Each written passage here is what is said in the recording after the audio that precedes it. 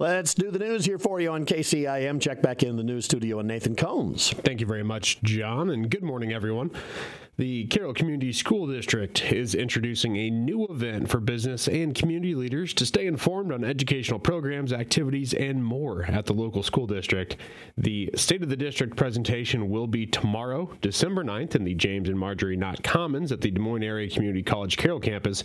Attendees will be treated to breakfast and refreshments beginning at 6:30 a.m. with the hour-long presentation from Superintendent Dr. Casey Burlaw and school officials to start at 7 a.m.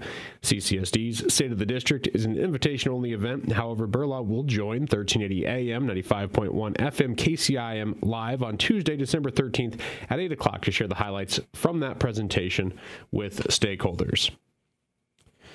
A Manning man faces felony arson charges in connection to reported hay bale fires in rural Carroll County last month. Carroll County District Court records show 33-year-old Jacob Harry Jacobson was arrested Sunday, December 4th by the Carroll County Sheriff's Office for second-degree arson, a Class C felony. The charge stems from an investigation into a November 29th call for the Manning and Templeton Fire Departments to extinguish bales that had been set ablaze in a field near the intersection of Concord Avenue and 290th Street north of Manning. Authorities determined a truck owned by Jacobson's employer had been stopped in the area before the fires, and law enforcement requested GPS information from the company regarding his use of the vehicle. That data connected Jacobson to at least one other of several suspicious fires in the Manning area. Jacobson was released from custody earlier this week on his own recognizance. His preliminary hearing is scheduled for Thursday, December 22nd.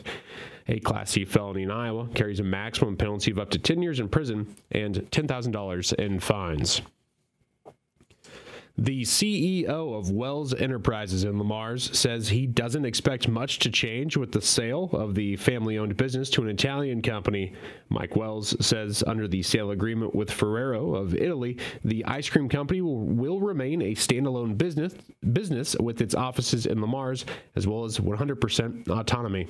The Wells name will stay on the outside of the building. The management team will stay in place. They need all of our employees. And that was a central part of what I call the trifecta: how to protect the employees, how to commit to the community, and how to honor my family and its 109 years of ownership.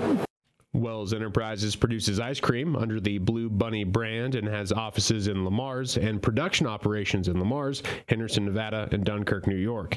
Wells says Giovanni Ferrero visited with him in Le Mars to learn about the importance of the company to the city, and that was part of the reason he ended up making the deal.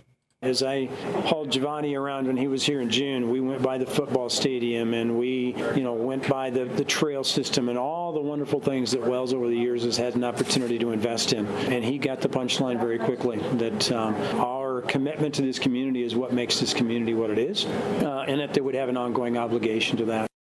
Wells says he will serve as an advisor to the company after the sale is completed.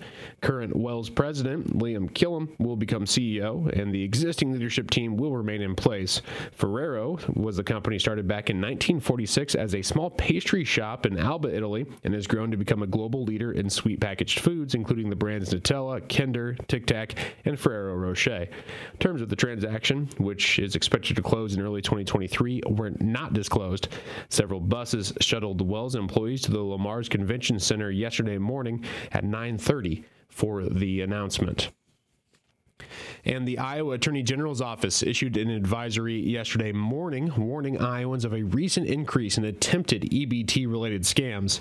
EBT cards are used as a means to distribute food assistance through the Supplemental Nutrition Assistance Program, or SNAP. The Iowa Department of Health and Human Services and AG's office received multiple reports from Iowans receiving text messages claiming their EBT cards had been locked with a phone number for them to dial for assistance. Officials say these messages do not originate from HHS and are an attempt to gain access to SNAP funds. Representatives from the Iowa AG's office said this scam is particularly serious because those who receive benefits rely on these funds to feed their families. However, benefits lost due to fraudulent or scam activity cannot be replaced. Iowans who suspect a spam text are reminded not to reply or click on links provided in unsolicited messages and to delete any messages requesting personal information. If unsure if a message is legitimate, contact the agency in question directly using a phone number or website you know to be real.